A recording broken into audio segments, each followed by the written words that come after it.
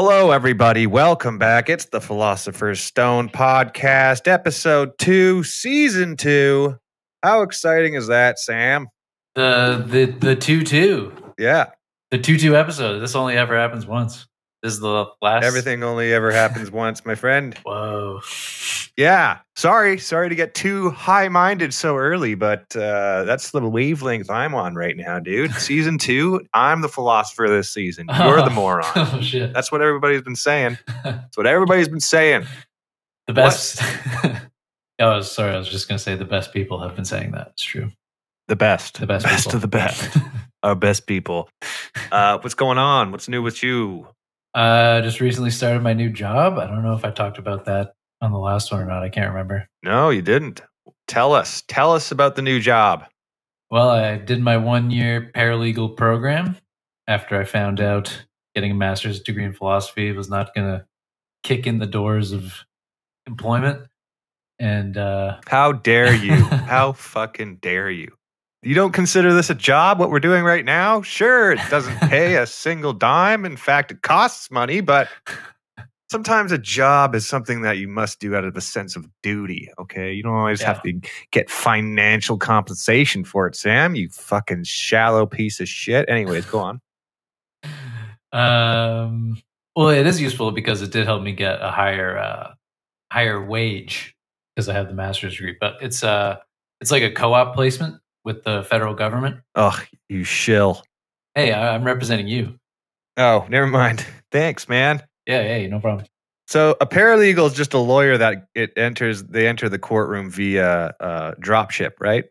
Correct. Helicopters. Anything with an aerial insertion into the courthouse. An aerial insertion.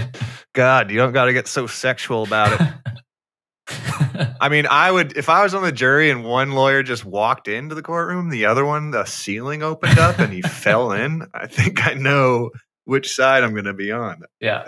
I know me and I know who I respect in this world. We're God's legal agents. We come down from heaven, from the sky. Well, that's exciting news. Mm-hmm. Yeah. So I've been doing that for about 2.5 weeks now. That's very fun. And you're liking it. Oh, yeah. It's the best. That's good. Yep.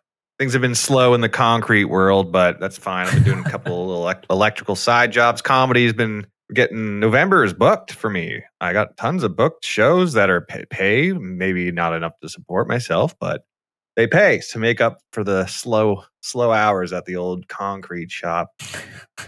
I want to take a moment to acknowledge a passing of a legend in the Okanagan comedy scene. He was a producer of the legendary CamCom Festival. He suddenly passed away last night, which was a huge loss for us. I don't know did you ever meet Drew McLean? No, I was supposed to host a show in Kamloops, but I double booked myself and forgot about it. Yes, I remember that. That's a shame. He was a real patron of the comedy scene here, like really huge supporter of all the locals, gave us as many spots as he could. He gave me tons of work, and he's always treated everyone like they were professionals no matter what. Like even when I was just doing like a 5-minute open spot one night at the festival, I would still get treated like I was headlining, and it was it's a real loss. It's devastating, honestly. Yeah, you just never know when you're gonna go, and he went too soon. He had a lot. He built up that festival. I did it. I think this was my 6th year. This past October, I did it, and it was the best one yet. And every year, it's the one I look forward to the most. So it's going to be an absolute shame he's not around to put that together. Hopefully, they can keep it going in his name. But like the amount of work he put in to get that thing going every year, I know was astronomical. So we'll see. It's just a huge loss. So rest in peace, Drew. I started out with a 5-minute opening spot 6 years ago on the festival. And this past festival, he put me up as a co-headliner. And fuck, man. Damn. Brutal. Absolutely brutal. That's really sad. My condolences.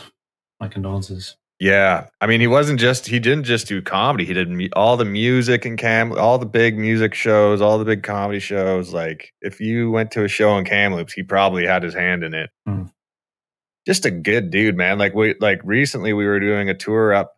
We went up north, 7 of us, and our place we were going to stay on our Kamloops stop fell through because the guy got sick and he thought it might be COVID.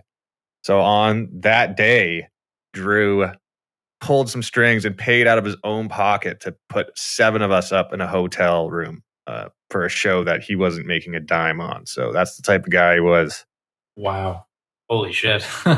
That's crazy. Yeah. That's how he treated all the performers like that every time, man. It's nuts. Like I said, any level you were at, you were treated like you were a pro. So wow, we need more people in this world like him. Gone too soon. We're going to be going tomorrow. A bunch of us are going to be going out to Kamloops. He helped start an open mic night there, and I guess tomorrow will be like, I think the first or the second open mic night there that he started. It sucks that he can't be there for it, but we're all going to go out there and reminisce about the legend, the man. But yeah, I had to acknowledge him because he was a huge part in me like gaining any sort of confidence as like a paid comedian, and a lot of us owe a lot to him, man. Yeah, that festival was huge. Like he got big comics to that festival. Yeah, I know. It's really tragic. So rest in peace. Rest in peace. Other than that, everything's been going pretty decently for me. I'm in the midst of what is it? What is the date today? November 9th. The 9th. Day 9 without a drop of alcohol in this pristine body of mine. So it's the perfect month to do it, to try it. November? There's no holiday, like major holidays. Remembrance Day isn't really a day typically you go out and party, right? Well, I mean, I don't know about you, but well, you as an employee of the government, maybe it hits home a little harder with you, but I have a day off. I don't know what I'm going to do. I have a day off too. Yeah. So November, I feel like is a good day. I don't know. I mean, there might be some birthdays I'm not remembering, but for the most part, I think that it's pretty much just a stale month as far as celebrations go. So it's because Americans have Thanksgiving in November, but in Canada, we do it in October, which I am not really a fan of. I think November Thanksgiving is better. Yeah.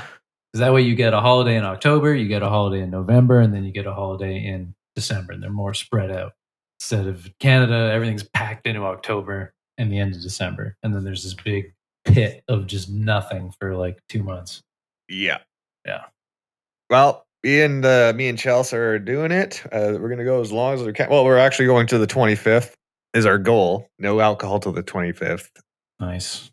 That's when Chelsea takes her property management exam, which she's been studying furiously for. So we think that she deserves a celebratory drink after. Oh, yeah. Hell yeah. And then I headline Dakota's the 27th. I'm doing 45 minutes. It's going to be filmed. 2 cameras.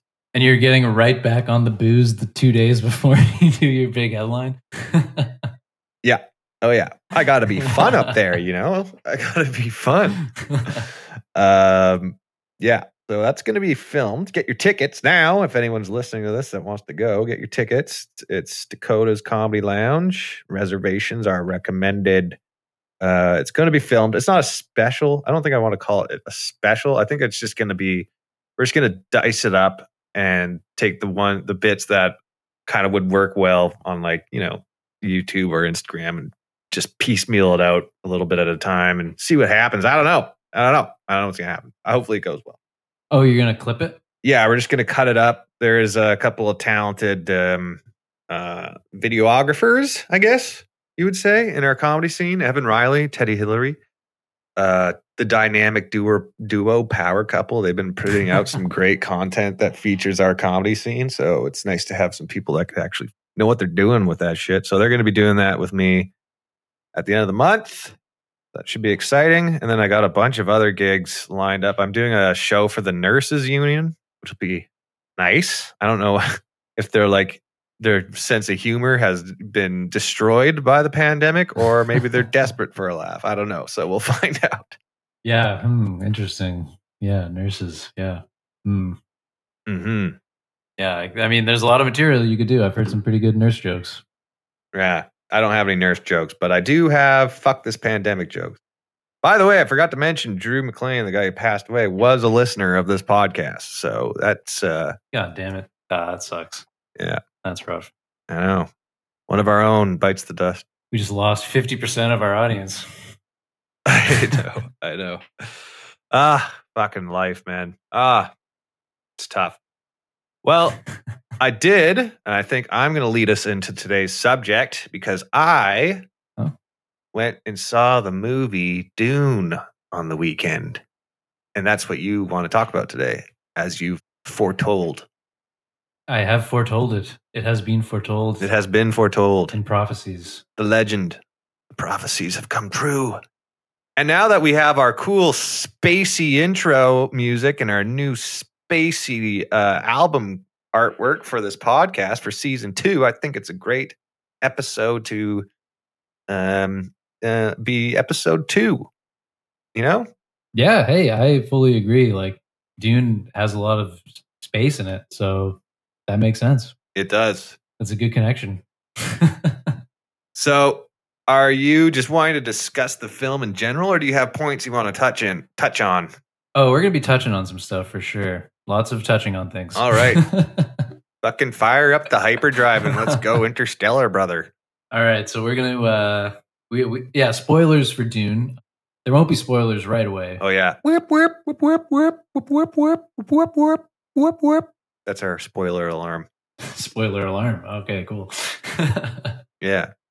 I don't know, like maybe we'll do another spoiler alarm right before we get to some real spoilers, but be forewarned that there will be spoilers for Dune. So you should probably go see it. Yeah, if you haven't seen Dune or at least read the book, I recommend you going and pressing the big old pause button on this, going directly to your nearest theater and taking in the spectacle that is Dune. Yeah, I mean, honestly, we can't really spoil it. Like this movie, like you can't really like learning like plot points of this movie doesn't really matter. Like this movie is like a more of a sensory experience, I would say. So you can't really spoil it. Yeah, it is like it was one of those. It was a weird thing because I was watching it and I was like I went with my fiance Chelsea and her little sister and my little sister, and neither of those three I think had any idea about the story going into it. Whereas I'd read like I think most of the first book that you lent me and told me not to lose, and I think I did lose it.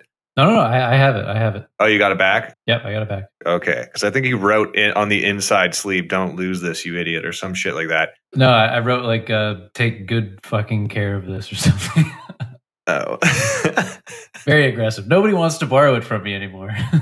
I don't think I finished it, but I knew what the story was basically going in. So I wasn't lost, but the people I went with, at the end of the movie, they're essentially like, I don't know what the hell that was about, but it was beautiful. And I think that would be most people's reaction if they can't, even if you can't follow the story because you're too stoned or something, you're still going to have a good time just because the cinematography is pretty much, I don't think I've seen anything like it, honestly. No, this is a one of a kind movie. Like I've the only maybe movie that you might be able to compare it to maybe would be like Avatar, but it's so much more interesting than Avatar. Avatar was a spectacle, as in almost like, look at all these colors and look at all this weird shit and look at all these aliens. Whereas Dune is it doesn't have a lot of like, it's kind of a muted color palette, so it's a different type of like visual experience. Yeah, it's a desert as opposed to a jungle. It's a desert planet opposed to a jungle planet. Yeah, it's almost the antithesis to Avatar in a lot of ways. Yeah, that's true. But a very similar story, actually. Yeah. But of course, Dune predates Avatar by decades, so James Cameron's a thief, but whatever. Yeah, I mean, I got to go see it again. The theater I was in was not very big. Once I was watching the movie, I was like, oh, I should have fucking just went to the biggest screen in the city for this. Yeah, I saw it in IMAX. Oh, you did? Yeah, I understand that this is a movie. This is a movie you definitely want to go to the theater to see because the scale of it, that's what was the most like prominent thing about it that was like very obvious the whole time, or the thing that was like, I guess, separated it from most movies I've seen was like the sheer scale of everything going on, which I guess it's hard to describe what I mean by that. Just everything was so massive, like the landscapes, the ships, the whole like this multi-planetary politic war shit. It's nuts. It's nuts. And every building's like a monolithic structure that like I don't know. I've never seen anything like it. That's all I'm going to say. And I'm definitely going to go see it again. Yeah, I've seen it twice. Which I rarely feel like doing after watching a movie these days. So that's just a testimony to what it is. Yeah, I think with this one, like I feel like I have to see it in theaters multiple times. I've already seen it twice. I'm probably going to see it maybe 2 more, maybe 3 more times. I don't know, but it's like this is a movie where like watching it at home is just not going to be the same as seeing it in the theater. Like it's just not going to be. It's not going to be the same. No. And it was the same with Avatar, kind of. Avatar, really, you got the most out of it with the 3D thing. Yeah, that's true. See, I kind of like how they didn't bother with the 3D on this one. Yeah. I don't think it needed it. Whereas Avatar, I think, did benefit from it quite a bit. Mm-hmm. Yeah, Dune. But anyway, so we will be spoiling plot elements from Dune. So just be forewarned. Yeah. But even if you get this spoiled, it's not gonna affect your, I guess, enjoyment of the movie that much. Yeah. No way. Like I knew what was gonna happen before I went in there. I've read the book. Me too. So like I knew what was gonna happen. And I'm still like gonna go back and see it again. So yeah. Right. So Dune, we're gonna look at Dune through a philosophical lens. And that philosophical lens. Of course, that's the point of the podcast, Sam. Yes. And Dune is a sort of like a perfect example of kind of like this philosophy known as, maybe it's not really a philosophy. I'm not sure what this is, but it's a movement, maybe, a theory. I don't know what you'd call it, but it's this idea known as post-humanism or transhumanism. Transhumanism. Yeah, not to be confused with transgender. I think that word has been hijacked. Yeah, I know. So I think post-human is better at this point. But so yeah, it's this idea of post-humanism because Dune is set in our Milky Way galaxy in about 10,000 years from now, I think, maybe 20,000 years from now. So everyone in the movie is a human. There are no aliens in Dune. They're all humans. Yeah, that's one thing. Although some are very they're grotesque versions of humans, but they're still human. Exactly. There are all these people in Dune who are humans, but they're like beyond human in certain ways. And this is a philosophical concept of post-humanism, and Dune exemplifies it really well. So, what is post-humanism? Well, I've got a couple different definitions we can work with. The first one is from an English evolutionary biologist named Julian Huxley, and he is the brother of Aldous Huxley. You know Aldous Huxley? I was going to say that Huxley sounds familiar to me. Right. So he's the brother of Aldous Huxley, and he wrote a book called New Bottles for New Wine, which is a very ominous title after I read this quote. Okay. But here's his quote. The human species, the spoiler alert, we are the bottle and we're going to get new wine in us or something. I don't know. Anyway. Oh, okay. The human species can, if it wishes, transcend itself, not just sporadically, an individual here in one way, an individual there in another way, but in its entirety as humanity. We need a new name. We need a name for this new belief. Perhaps transhumanism will serve. Man remaining man, but transcending himself by realizing new possibilities of and for his human nature. If we can just get it together, this could be a possibility, right? Exactly. Nick Bostrom, he's a contemporary philosopher. He's most famous for writing books about superintelligence and like how it could go wrong. Yeah. And he defines it like this.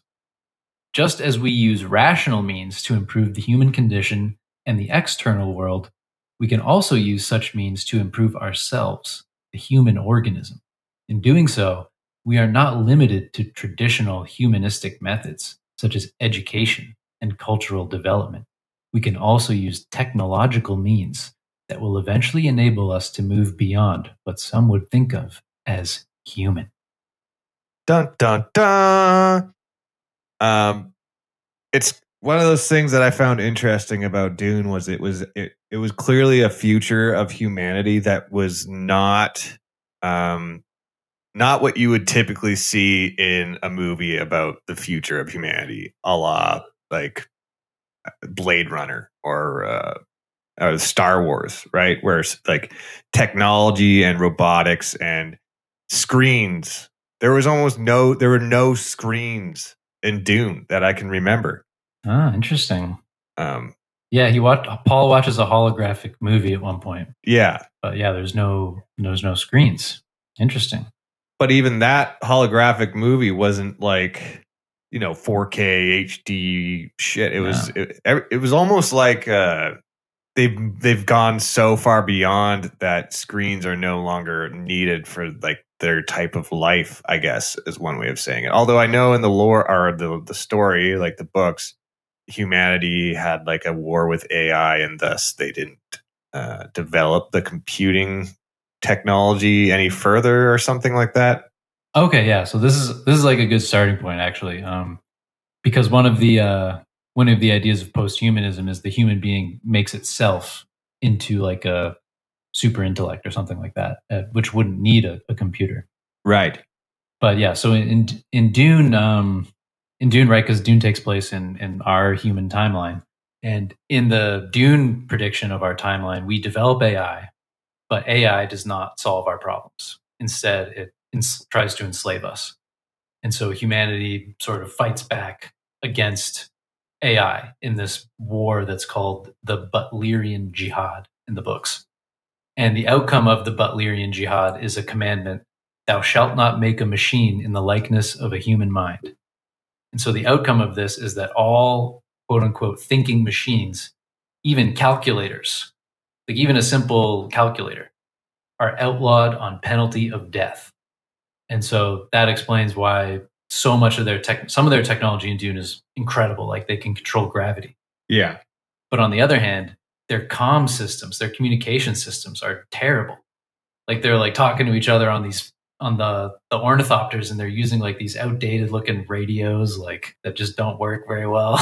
Like yeah, it is weird. Like it's almost like as if an alien race left them a bunch of structures with advanced technology, but didn't give them any like personal technology, really. Yeah. So like they have leftover technology from when AI was around, right? So like, for example, their ships can travel faster than light. Yeah. That technology was developed with the help of like these humans who sort of made their brains into supercomputers. The shields that they turn on, those were made by humans augmented with AI. But those people, they killed all those sort of post-human computers. Yeah. But they still have the ships. Mm-hmm. But the problem is, without the post-human computers, nobody can pilot these things because of the calculations that go into like traveling faster than light are just ridiculous. Right. So that is like a big problem in the Dune universe. So that isn't, because I think that I remember them saying that the spice on Dune is what they need to find paths through like interstellar space travel without like ending up in the middle of a star or something, right? Correct. Yeah. So there's this organization called the Spacing Guild. So like it's a guild, right? So already feudalism, right? Dune it's a feudal system in Dune. Yeah. And the Spacing Guild monopolizes space travel. And the way their navigators are able to, pilot these immense spaceships is by taking huge quantities of spice, to the point where, so you see guild navigators at the beginning of the movie. Actually, they're the people. They come to the Duke. What's his name? Duke Leto. Duke Leto Atreides. Yeah.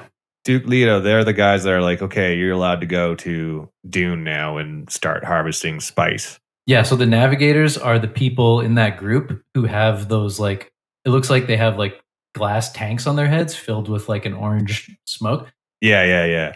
So that orange gas is like they have to breathe like a gaseous mixture of air and spice or they die because they're so addicted to it.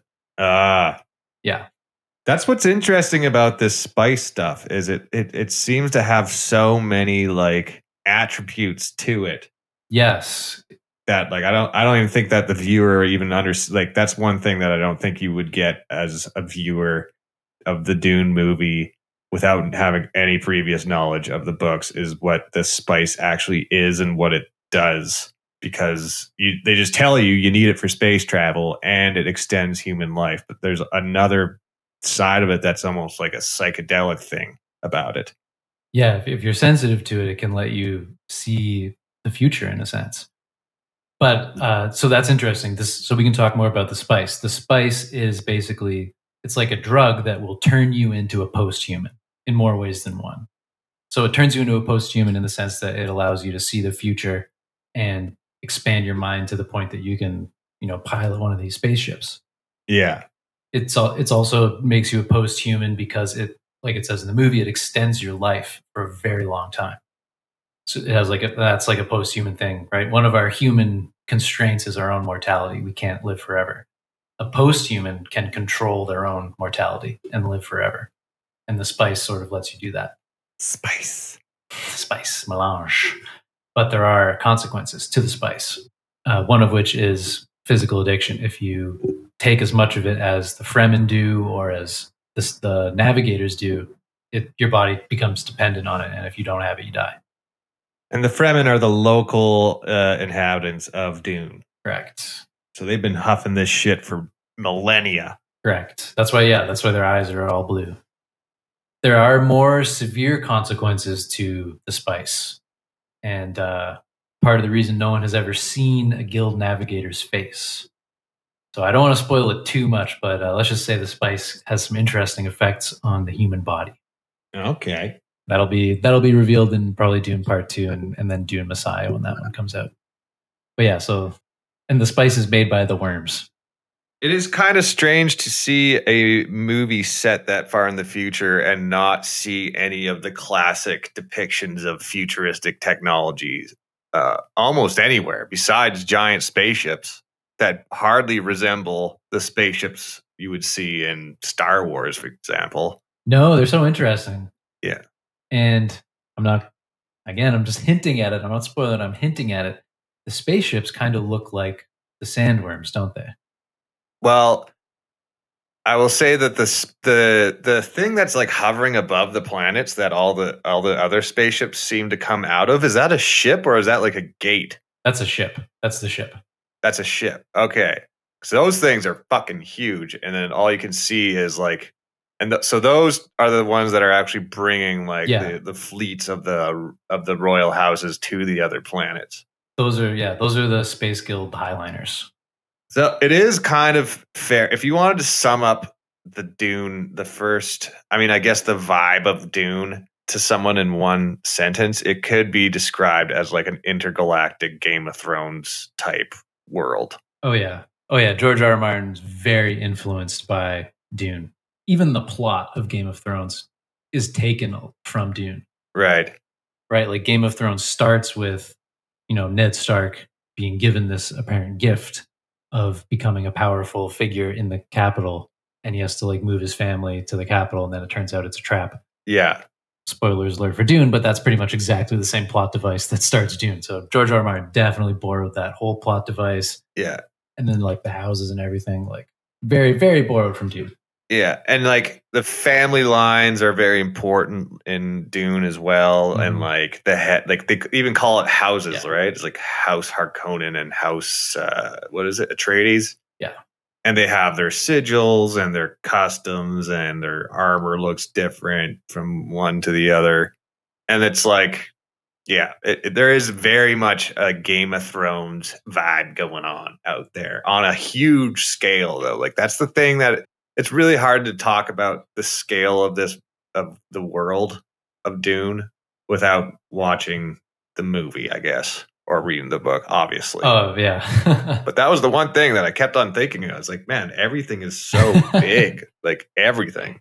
Yeah, I mean they can manipulate gravity. Yeah. So they can make things as big as they want, really.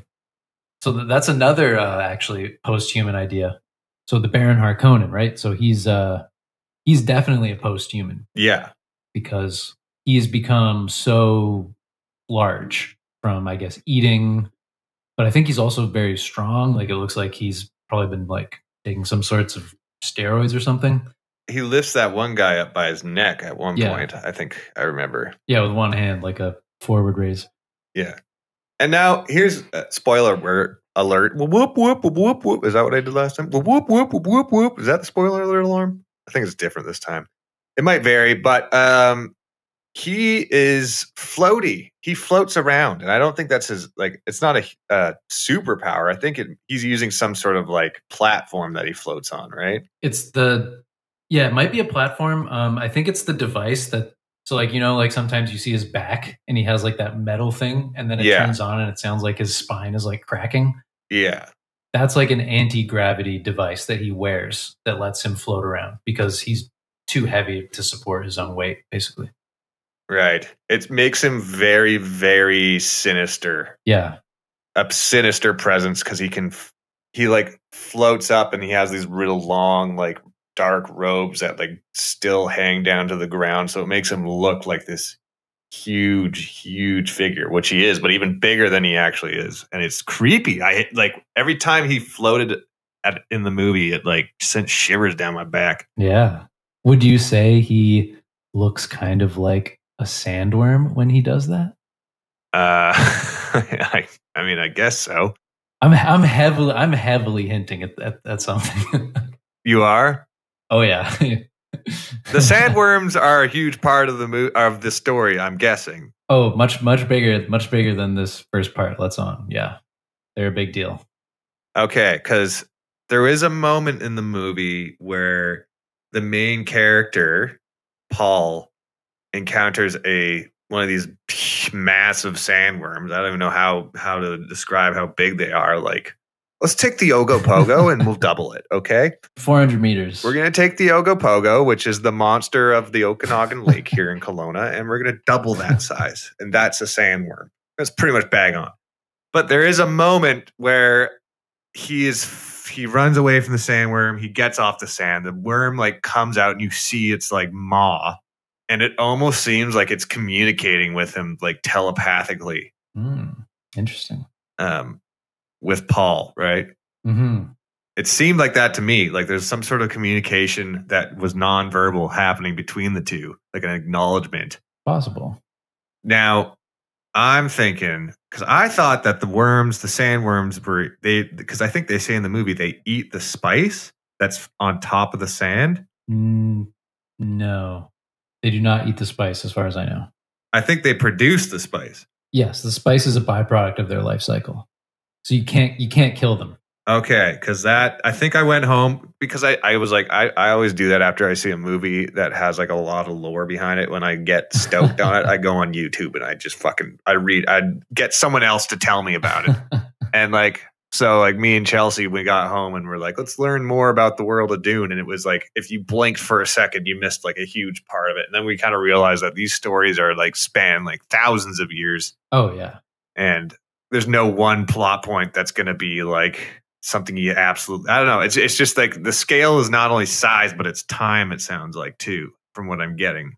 Yeah. There's 6 books in the series and it spans about 4,000 years, I think. Yeah. So I think in one of those videos, it said that the sandworms are what produced the spice. Correct. But other than that, I don't know much about them. It is kind of wild that they can be fooled by a certain type of walk. Well, they're not intelligent, right? Like they're not intelligent creatures. Okay.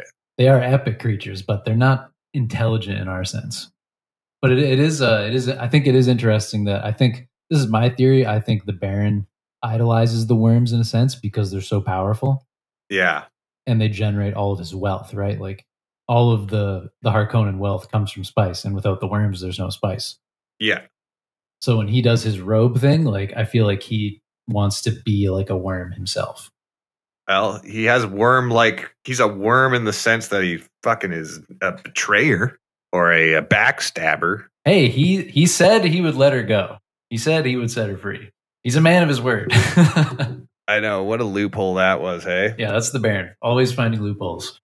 That touches on another aspect of the movie, or another, I guess, faction or a clan or whatever you want to call them, are these like dark witch type, mistress type people that are like pulling the strings in the background that the main character's mom is a part of. They are also definitely posthumans, the Bene Gesserit. Yes. Yeah. Oh yeah, because they can make people do shit by using this special voice that they can do. Right, which is not magic. It's not magic. Seems like magic in the movie. Well, as Arthur C. Clarke once said, any sufficiently advanced technology will appear as magic. How dare you incite the name of Arthur C. Clarke in front of me, dude? You fucking know I hate that. I don't know who that is. But I wonder, okay, so the scene, and this was the scene that really like stuck with me when I read the book, was the box, the hand in the box scene, right, to test Paul's will. The Gom Jabbar. Where he puts his hand in this box and it's just pain in there. I wonder what kind of pain it was. Was it biting pain, stinging pain? It's a in the book. He feels like his hand is all the flesh is burned off his hand until there's just bone.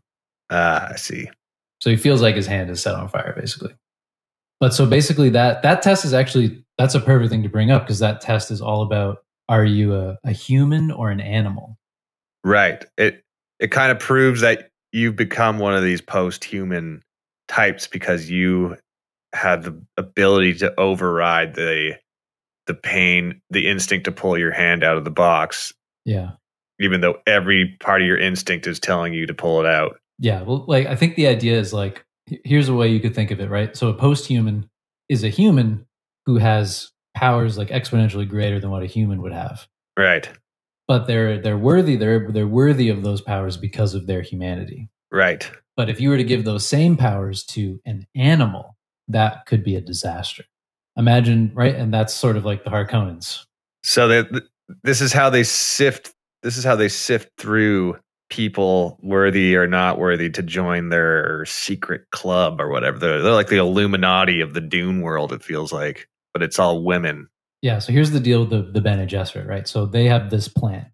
They have Dune is a big scale, right? They have this multi-millennia, multi-thousands of years plan where they are going to cross bloodlines and do their like incredible training. They're basically like monks, like they can totally control the physiology of their own bodies. So like Lady Jessica, if she wanted to, she could choose what gender her babies were going to be. They have like crazy control.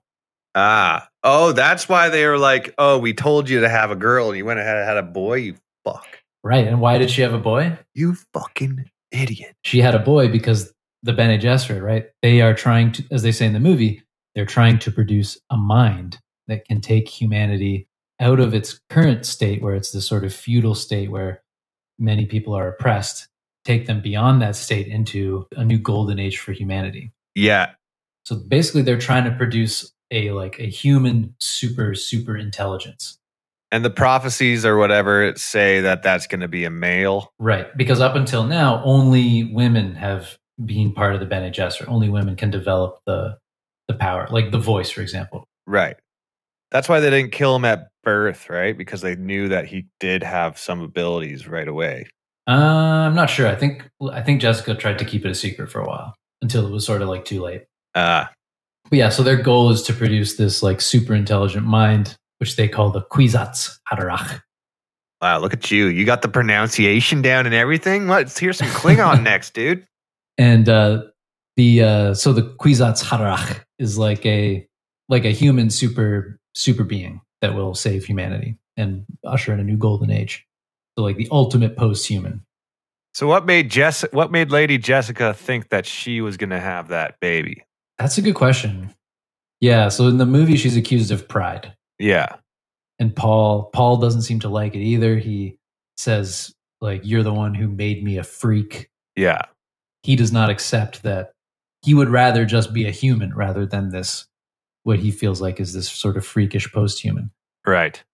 And it goes beyond that too, because it's not just like he is a freak, but the Bene Gesserit in their, sinister conspiratorial ways have gone so far as to like create a fake religion on Dune, so that when Paul or like another Bene Gesserit shows up there, they can just use these sort of codes that have been implanted in the local culture and be like received as messiahs. Right. So the locals, the Fremen, they all know these like little prophecies about who this person's supposed to be. Who their savior will be, yeah. Yeah. But that's all just lies. And that was instilled in them by these witch type Illuminati bitches. Exactly. Yeah. It's all just lies to help protect the Bene Gesserit when they need help. Yeah. And much like a lot of main characters, he does not want this cup to bear. He does not want this responsibility at the beginning. He doesn't even want to be the leader of his house at the beginning of the movie when he's talking to his dad about what happens when the dad dies. Right. Does he have to be the leader of the house? And his dad's like, no, not really. Yeah. Yeah. So he definitely doesn't want to become that ultra sort of post-human. A lot of responsibility. Yeah, a lot of responsibility. If someone was like, hey man, you're the future of the universe, I'd be like, I live in a basement suite, so I don't know how that's going to work out. Yeah, exactly. But anyway, yeah, so the Bene Gesserit, they're like another example of post-humans. I think the voice is not magic. It's like they can sort of control, how like there's these new kind of weapons that are like acoustic weapons, like sound devices, and they can, like, for example, make you nauseous or like make you like pass out or something like that. Yeah. Imagine if you could manipulate your own voice like a sort of ultrasonic weapon to the extent that you could control. It's almost like an instantaneous hypnosis that you can put on anyone at any moment. Yeah, it's basically like hacking somebody's brain with your sound waves. Yeah. So I think that's sort of what the voice is. So speaking of hacking someone's brain, I had a question about the guys. It seems like each house has like this kind of, I guess, I don't know, like the right-hand man of the leader of the house who like they can think of like calculations really fast and their eyes roll in the back of their head when they're doing calculations. And then they're like almost like the alternative to a calculator or a computer. Yeah, pretty much. That's another of these sort of post-human orders that came up after the Butlerian Jihad outlawed AI. Fuck. That might have been the creepiest moment of the whole movie was when that guy's eyes rolled back in his head and he like did that calculation. I was like, what the fuck was that? And they don't even acknowledge it. Yeah, that's the Mentat order. That's what they're called, the Mentat order. And they are, they're sort of like human computers, supremely logical. They can calculate probabilities. So they're very useful as like a spy master, for example, because they are like so logical. You can't like charm them or anything. They just see the probabilities of everything. Right. Very, very useful, very loyal. Again, it's a very feudal system, right? So they're an order, but like if they're assigned to your house, they will be loyal to that house, and they don't really have an ethics or morality. Right. They just do what their house is. Well, I don't know. They might have like some ethics or morality. I'm not sure. Here's my question. What was the point of the Emperor pulling the Harkonnens off of Dune, bringing the Atreides family there, and then turning around and re-invading them? Why couldn't they just take the Harkonnens and then invade them on the Atreides home planet?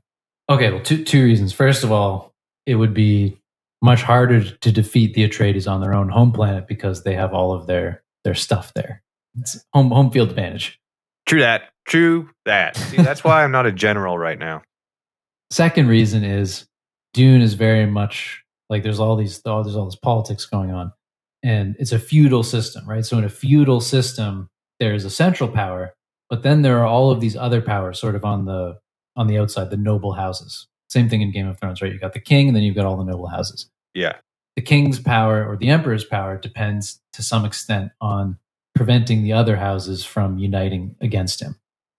So the Emperor's fear in Dune is that Leto Atreides is so like beloved by the other great houses that he might become a threat to the throne. He might be able to unite the houses and take the throne. Right. So what the Emperor does is he makes this secret deal with Baron Harkonnen, like, listen, I'm going to pretend to kick you off Dune, and then I'm going to give it to Atreides. So all the other houses are going to see this, and they're going to think, oh my God, like the Harkonnens are definitely going to want Dune back, so they're going to go to war against the Atreides. I see. But what nobody knows is that the Emperor also gives the Harkonnens his Sardaukar army to help them defeat the Atreides.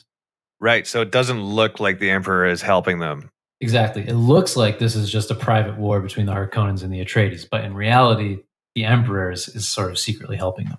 Right. That dirty Emperor. We don't see the Emperor in that first movie, though, hey? No, but you will see him in the next movie. The Padishah Emperor Shaddam IV. Well, I'm fucking stoked for that next movie.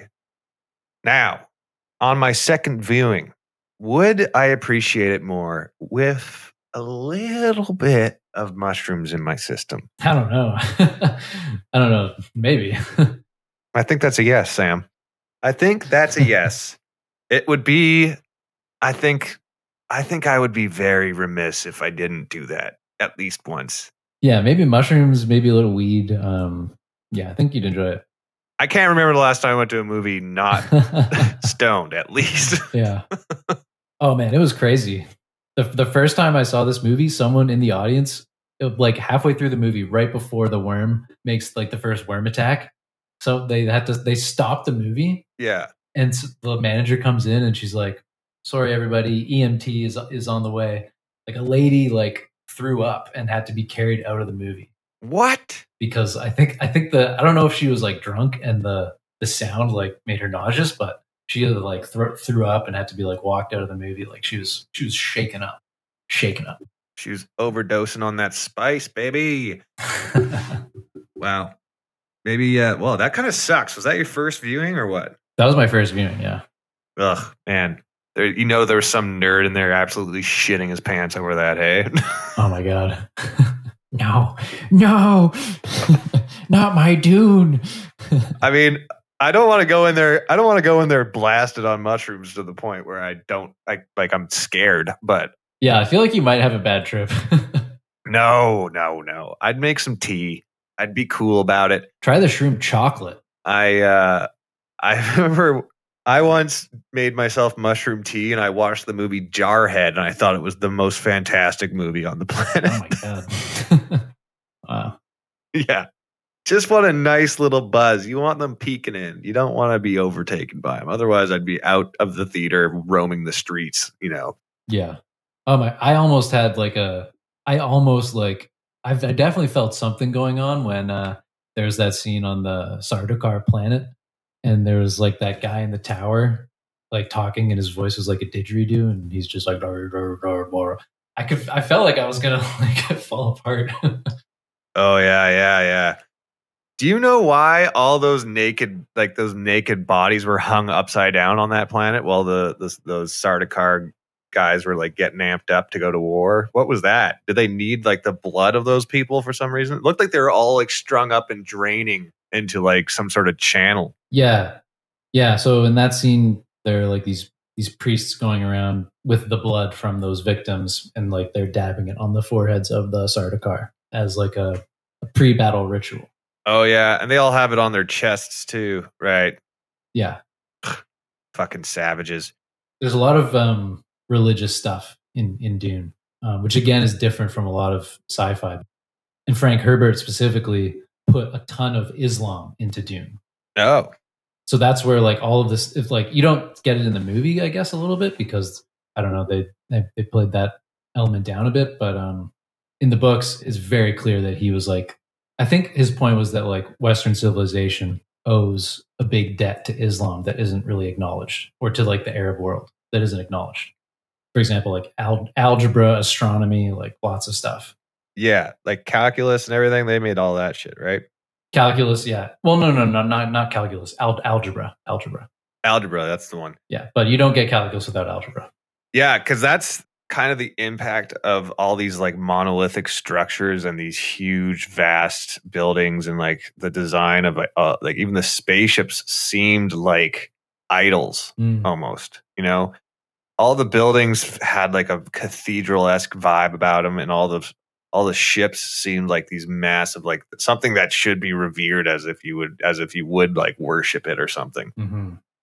It was very dreamlike, the whole movie, like as if you were in a dream. Like this was like there were ancient cosmic gods that put all this shit there. Yeah, exactly.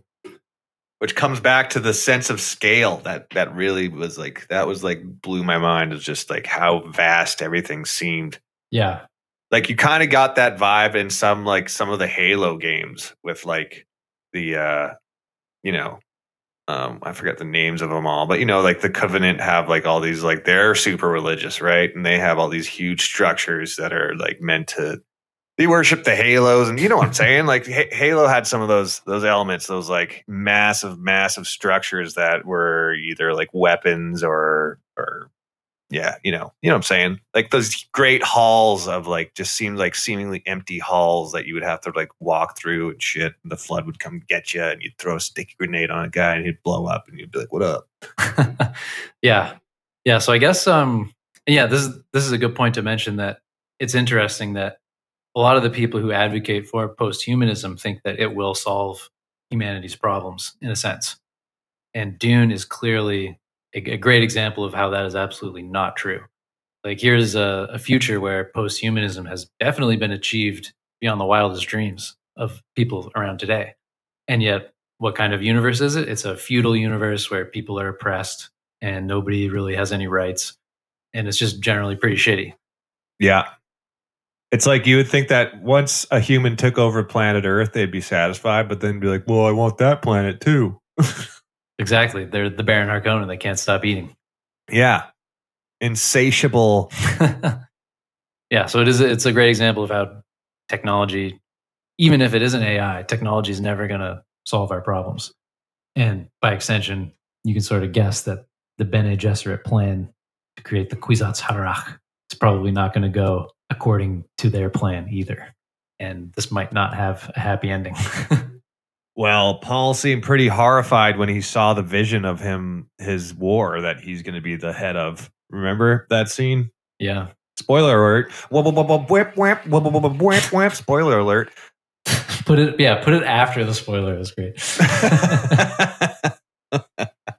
I'm going to go in, like, there's a scene where he's like really huffed up on the spice, right? And so he's seeing all these future visions of what's going to happen. And he sees that he's going to be the leader of this massive war for the galaxy, essentially. Mm-hmm. And he's horrified by it. Yeah, exactly. The best laid plans of mice and men, as they say. Mm-hmm. So Dune, very good example of technology, even human-focused technology to make human beings better is not going to save us. That's why we need Jesus, baby. He is the way. He is the truth. Yeah. He is a post-human. Jesus would be considered a post-human, right? Well, I don't know. Yeah, because he's fully God and fully man. Yeah. Okay. Sure. Yeah. Post-human. Yeah. Well, I'm just saying the guy's fucking walking on water. So there you go. Yeah, he'd be a post-human for sure. Maybe he's doing the water walk on there. It's just a pattern that you have to get right, and that's how you walk on water. Well, okay, I'll say this. The third book in the Dune series is called The God Emperor of Dune. So just leave it like that. Yeah, well, I can kind of guess. I actually kind of know what happens in the future because I watched a YouTube video that spoiled everything, but I don't care. Oh, so do you understand why I keep saying things look like worms? No, I don't. I don't know what that part is. Okay, then you don't know who the God Emperor of Dune is. I don't know shit. Okay. I think, man, I'm not gonna lie, I was really stoned when I was watching this YouTube hole of the Dune lore. But if you like Dune videos, there's a channel called Quinn's Ideas that's really good for Dune. Maybe I should just read the fucking books. You know? Hell yeah, audiobooks even. Maybe I should fire up an audiobook and just listen to that at work. Do you have Audible? Sponsored. I don't have Audible. Sponsored. Oh, it's worth it. Well, maybe if they sponsored this podcast, I'd put the money into it, you know? If they paid me to listen to it. Hell yeah. All right. Well, that's the episode. That's episode 2, season 2. Emails. We don't have any, but you can email us at tpspodcast420@gmail.com. Tell us what you think of our new intro music and our new cover art, which is pretty dope in my opinion. It is. We should make some merch. And yeah, I'm going to go see Dune again for sure. Yes. And you all should too. Okay. When's part 2 supposed to come out? Like 4 or 5 years? Is it going to do the Avatar thing where it's like 30 years later we get the part 2? Too long. It can't. It should come out tomorrow. Like I haven't been this like obsessed with a sequel since Fellowship of the Ring. I think I can't wait. Man, the gap between Avatar 1 and Avatar 2 is like you're going to have 16-year-olds that haven't seen the first one when the second one comes out because they weren't alive. I'm not even convinced Avatar 2 is ever going to happen. You don't think so? I thought they were done. Or is it? I don't even know if it's in production. I thought it was a wrap. Yeah. A rap? I thought it was a rap. Really? I don't know. Avatar 2 Wikipedia. Is it actually preliminary shooting for the film started? There's been 3 years of shooting. Okay, filming concluded in late September 2020 after 3 years of shooting. Jesus Christ. Boom. It's a wrap. What? Do you think it's going to be an absolute hack job, though? Because like 3 years of shooting for one movie is insane. Well, better be good. That's how long it took to make all 3 Lord of the Rings movies. Peter Jackson's doing that's some rookie numbers, Jackson. I don't know. I have my doubts. Anyway. That's it. That's our podcast. We will see you. Hopefully we can get on a better release schedule. We're working around it. We're trying to do it. And yeah, see you next week. See you later.